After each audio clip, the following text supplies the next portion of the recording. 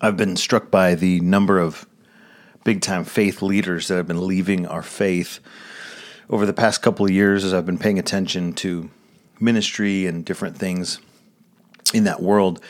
I've just noticed a lot of former either Christian celebrities, most recently the front man of the band, the Christian punk band Hawk Nelson, author, Pastor Joshua Harris, bunch of just big-time people have left the faith, and Rhett and Link, YouTubers, tell their story of coming to agnosticism and atheism after being missionaries with Campus Crusade for Christ. And there's a common thread through all these stories that in every single case, at some level, the statement is made in their story that says, I just felt like at church, nobody was talking about hard things. I wasn't allowed to question anything.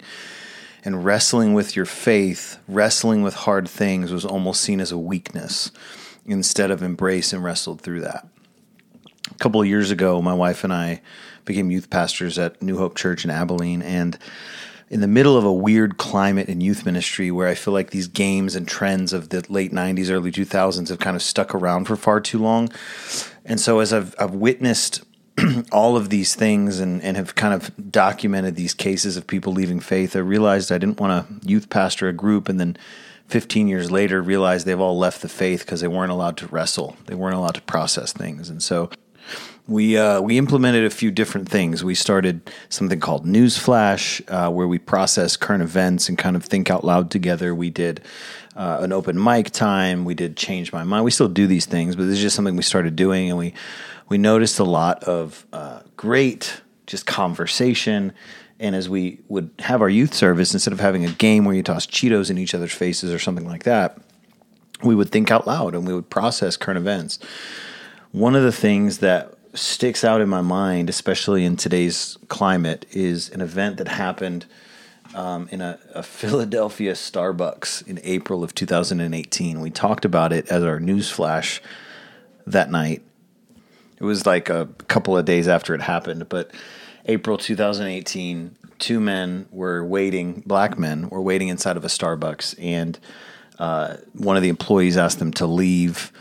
They didn't leave. They actually were being questioned because they weren't buying drinks. They were just sitting there waiting, and the manager gets involved. They end up calling the police, and these men get taken out of the Starbucks in handcuffs for doing nothing but sitting there waiting for a friend, something that, man, you and I have done thousands of times. Sit in Starbucks not having bought anything, just waiting for somebody. Sometimes the person gets there and you buy. Anyway, there's 1,000 different ways to take this story, but we're sharing the story and we're talking about what's happening, right? It's a Wednesday night. Our group is maybe 60, 70% white, and the rest a mixture of Black, Hispanic, Asian. And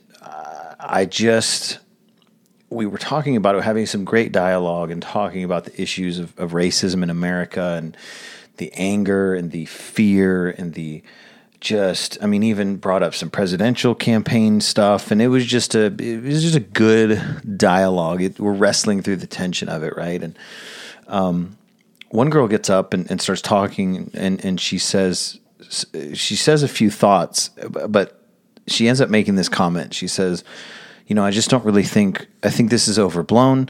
I don't think racism is a big deal in America anymore. And I got kind of flustered. I jumped up, and everybody knows when Pastor Luke gets up and grabs the mic, you just give him the mic. Like, I was clearly a little bit agitated, and in a respectful way, but in a firm way, I said, you're not allowed to say that. You're white.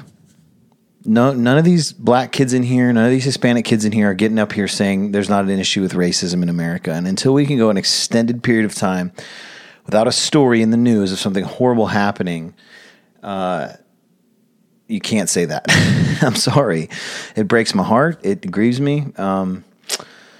This moment marked me to realize that not everybody wrestles with this. Some people just think there's not an issue anymore. And a couple weeks ago, when the Ahmaud Arbery case became very public, and that grieved me, I typed some thoughts up. I planned on recording an episode about that, and I kind of stopped myself because I felt like I was coming from a very angry place, a very how dare you, especially in Texas and southern white pastors. I mean, we don't really talk about that. We'll talk about big Republican hot button issues, but we won't talk about racism. We won't talk about what's going on. And part of it may be because we are out of touch with it. We're white, privileged. We don't know what it's like to go through that. We'll never have to explain these things to our kids in that context. And I was just really grieved about it, and I ended up typing thoughts and sitting down to record, but I never went through with it for a couple reasons. Number one, again, felt like a little bit out of touch. Another one, do we need another white guy talking about this, right? But I don't feel like we're doing anybody any favors by not talking about it. And I feel like there has to be a point where even if we don't feel like we have all the answers, we have all the solutions, at least being a part of the conversation keeps it in the forefront. And it's interesting, the things we get as white conservatives, the things we get triggered by are the things we get very vocal about. And then the tale, what we're silent about, tells another story, right? And so I realized I wasn't doing myself or anybody else any favors by just not saying anything about it. Actually, today, throughout the day, I had a couple of things I wanted to post, unrelated, like very funny, interesting, engaging, my typical on brand of social media content. And I just would go to hit post, and I stopped, and I would go, doesn't feel right. Doesn't feel right to talk about this and not have addressed this toxicity in our country right now. We've all seen the video of George Floyd, and at least have seen posts about it, and it's just tough. I know this is not a typical podcast for me. I'm very lighthearted and funny, but I just can't move on and pretend like this isn't an issue and say, like this girl I don't even remember who it was, this girl in the youth group that says, but there's not an issue. It's overblown, Silence says that. Silence says that there's not a problem, that there's nothing wrong. When a man's murdered by police, as other men stand by and watch and don't stop their coworkers, don't say anything, and then justice isn't even served quickly. We just have to sit and wait. We sit and wonder what's happening. We just sit and we get frustrated. We see a lot of outrage, but nobody does anything about it as far as a legal system. These white police officers are not punished, and who knows, days could go by and this could be resolved quickly. I'm just kind of posting a knee-jerk reaction podcast, but I just long for the day when we can legitimately say racism isn't really a big deal in our country anymore. Today is not that day. We're a lot farther from it than I wish we were. If you're listening to this and you're white, privileged, happy, content, don't have to worry about being gunned down while going for a jog or being suffocated for a nonviolent crime, I encourage you to keep the conversation going in the positive direction. Don't sit and say it's not a race issue. Don't say that. But keep the conversation going. Our brothers and sisters need to know that we're for them. And although I will never understand the struggle, I will never understand what it's like to walk a step in those shoes. I'm grieved by it and I'm upset by it. And I also understand that it is not outside the realm of Jesus' emotions to, in anger, form a whip and drive people out of a place of business, of a place of worship that had been turned into a place of business, right? And so I think part of me is, well, we need to remain cool and composed, and we need to not contribute to divisive conversation one side or the other. But then I look at the life of Jesus and the controversy he stirred up and the problems he addressed and the noise that he made with intentionality and fury when something was unjust. If you're listening to this and you're a person of color, black, brown, I'm sorry. I don't have a lot of good words for you tonight, but I'm for you. I'm grieving with you.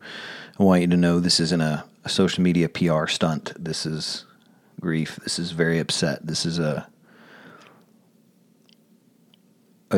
tragedy, and I'm grieving. I my heart goes out to police officers, that the hundreds of thousands of police officers that are doing the right thing every day, and yet a few, more than I'd like to admit, but several racist, horrible men make the rest of you look really bad. My heart is in a million pieces right now, and it's layered, it's compiling, goes back to Trayvon Martin, 2012 and beyond. But I can trace back and go, that was where I started paying attention. Unfortunately, just 8 years ago. But I'm also grieved. What we don't see speaks volumes too. How many hundreds of thousands more incidences like this are just not caught on film and never addressed because the person who committed the crime was wearing a uniform. I don't know. This is one of those podcasts that I don't end with a call to action. I'm not going to end with any cool hype music. I just wanted to process out loud a little bit. Wanted to kind of keep the conversation going, and take action on some level, like sign a petition or just stand up for justice and combat with every fiber in your body the injustice in our country. Just stand for righteousness and pledge to let your life be open to the hard things. And may no one ever walk away from the faith or walk away from intentional living because we didn't talk about hard things. May that never be said of us, that we never addressed the real, the hard, the difficult things. I love you. I hope that